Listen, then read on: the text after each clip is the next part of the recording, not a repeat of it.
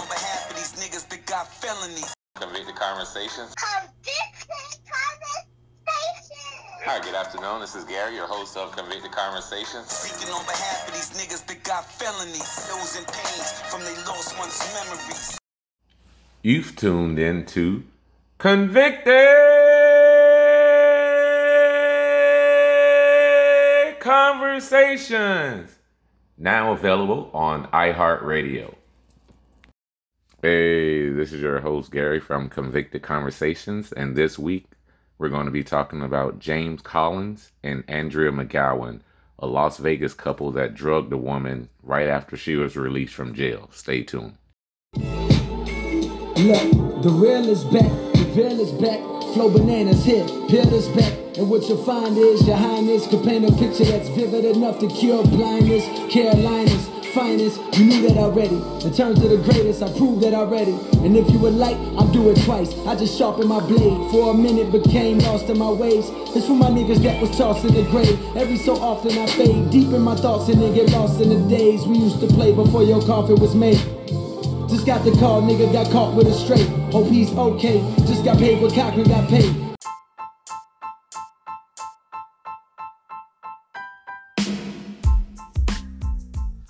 So this week, I'm going to be talking about a Las Vegas couple, James Collins and Andrea McGowan. They allegedly are facing some serious charges after a woman said she was given drugs, which was ecstasy. Then the couple at her apartment on April 13th, she was drugged by them and raped. Each was charged with counts of sexual assault and a count of open and gross lewdness in the case, according to Las Vegas Justice Court reports. An arrest warrant for the couple was put out and said that the woman told authorities she met McGowan while she was housed in a Las Vegas City jail. Upon their release, McGowan invited the woman to come stay at their apartment because the woman had no place else to go. So there, the woman told the police she partied with the couple before McGowan gave her a small rectangular white pill with the number 100 on it. She thought it might have been ecstasy, but was not sure at the time. After taking the pill, she started feeling out of it, like, something wasn't right. The woman said that she was then sexually assaulted by the couple.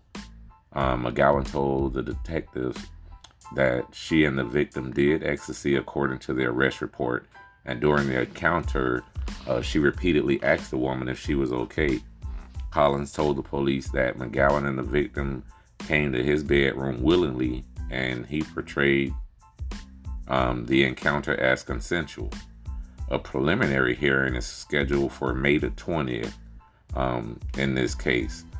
So she made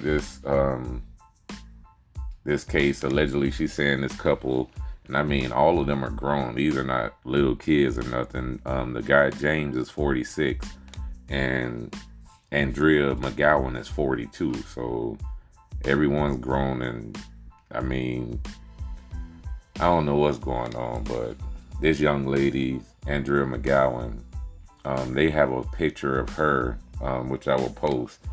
Jesus Christ, bruh. I'm talking about not just her edges are gone. Bruh, her shit is like all the way gone. I'm trying to figure out, like, she had to be wearing a wig this whole time, bruh. Like, I don't even think a sew-in would help it, because her hairline is so far back. It's like all the way to the back of her scalp, bruh. Like, you should see this shit, bruh. Jesus Christ. They allegedly raped and drugged this lady, but I mean, bro don't look like he'll do that shit, but you never know what people be on. But I don't even see how this could be his old lady, bro. Like, this girl is horrible. She is hideous, bro. Jesus Christ. Jesus Christ. But I don't really know what's going on in this story, but I mean, like I said, hopefully it ain't true.